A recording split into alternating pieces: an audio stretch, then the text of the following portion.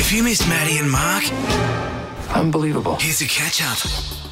Ninja Warrior. Yeah, I watched it a little bit last night again on Channel 9. Wow, I'm actually tough. addicted to something on Netflix at the moment, and I flicked on Ninja Warrior going, oh, okay, I'll just watch a little bit and then I'll turn off. And I couldn't turn it off. It was so addictive. I was like, all right, next Warrior, I'm going to turn it off. And I just couldn't turn it off. Well, we do have a couple of locals. We had Travis Jameson, who was on the other night, and he's a local boy. But we've also got Zoe Goodall. Now, Zoe's on the line. You're a local girl, aren't you? I am, yes, from Cairns. There you go. Where have you been training? How do you even prepare for something like this? Well, my husband and I have a gym in the back shed, and so we train in there, and I was training in there. We've got a rig, and so I just jump around that and try and do some chin-ups and stuff in there. Oh, wow. So what made you get into this, Zoe? Have you always been into fitness that way, or did you see the very first Australian Ninja Warrior and thought, I would love to do that? Yeah, I guess I've always been into fitness. My girls do gymnastics, and I did it as a kid. And my family's watched it when it was Japanese Ninja Warrior and American Ninja Warrior. So we've been following it. And my girls were I was always on the couch going, I think I could do that. And my girls were like, well, Mum, maybe you should try out. And so I did, and somehow got through and gave it a crack. Wow. Yeah. I've always done that with The Price is Right, but never something this physical. So to get through, Zoe, do you have to do some of the obstacle course? Is that what happens, or do you do other stuff? No, you don't get to go on the obstacle course, actually, but you have to do some training sessions with them, and they put you through some exercises, I guess, and some workouts that kind of mirror it, I guess, just to make sure you can do some of the stuff. But no, you don't get to get on the obstacle course, unfortunately. Now, behind the scenes, can you let us know, is there a bit of argy-bargy? Well, not at all, actually. Everybody is so good. Everybody is so focused on that obstacle course, and the ninjas are really quite serious about it, and but lovely. Absolutely. Everybody I met was absolutely lovely. So it was a really good experience, actually. Do a lot of the blokes get on the floor or do push-ups to try and make their muscles look a little bit bigger before they get on stage? There was a few. I guess there was a few, and a few not wearing shirts at the time. Yeah. Oh, how horrible, Zoe. Yeah. But it was good. When do we get to see you, Zoe, on Channel 9? Monday, I think, is it? Monday night, yes. Apparently. I don't know in what form or how, but Monday night. Yep, I'll be on. Right. Yeah, wow, there's some tough... Because they changed the obstacles around too, don't they? That makes it a bit tough. Like the one I saw last night, they had to jump onto this bungee thing, and, of course, with your weight, it was sort of going close to the water. Yeah, they do it. They change them with every heat, and they're always making them more difficult, I think, and more challenging to keep up with the rest of the world and with their Ninja Warrior. So, yeah, very challenging. What was the obstacle that you had in your mind before you even started? Was it the wall? Is that what people think? I've got to get up that curved wall, the warped wall. Yes, that is an absolute challenge.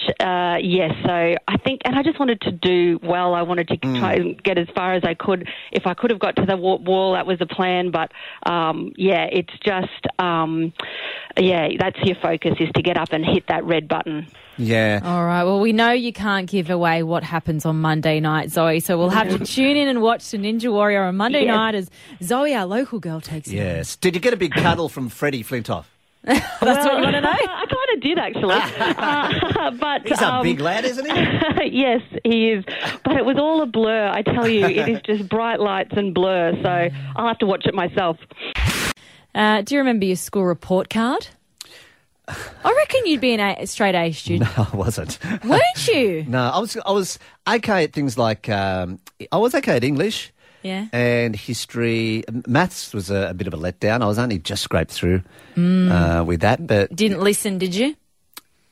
No, I was okay, but yeah, I just scraped through. But, you know, the thing is you get the same comments, you know, but Mark could do a lot better if he applied himself more to the task. Oh, how good's that one? We all received that one, didn't we? He's a good listener, but a little distracted at times. Yeah, well, this is interesting because the teachers come out and told the BBC how to decode school reports. So basically, when a teacher writes something like that, he doesn't apply himself very much. Yes. What does it really mean? Right? She's come up with some doozies, actually. So one of them, and I love this one because actually this is probably something you hear in the office quite a bit, is that someone's open to new ideas, right? Yeah. They're open to new ideas. So what does that really mean? It means easily led into poor behaviour. That's true. I'm a bit of a sheep like that. Most of us are. This one. Has a strong sense of right and wrong. That could be said about a lot of kids. Mm-hmm. My Carter's a bit like that. And it actually means he's a bit of a telltale. A bit of a dobber. Dibber-dobber. Dibber-dobber, yeah. Dibber-dobbers wear nappies. Isn't that the saying that you used to say? Is it? I don't know. Really? You've No, never I heard don't know that? that. Oh, there's a whole new one. See, that's trying to be the teacher's pet. Yeah. But it's right. A lot of teachers used to say, well, they don't apply themselves. What does that really mean? Yeah. They're doing nudie runs through the school and they're not listening is what that means. Yeah. Well, I reckon these. Well, when I was going to school, they hand wrote the report cards, and it was more it was more personal.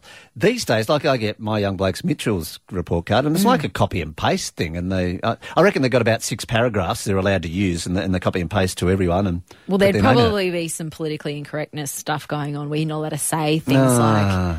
You're not allowed to say he doesn't apply himself because, God forbid, I don't know, gives him a mental breakdown or something. Might be off on stress leave or something. Yeah, exactly. Do you remember? You know what you say to me a lot, What's which I'd that? like to decode? Yeah. You always say I'm too critical. You're like, oh, you're too critical this morning. You're too critical.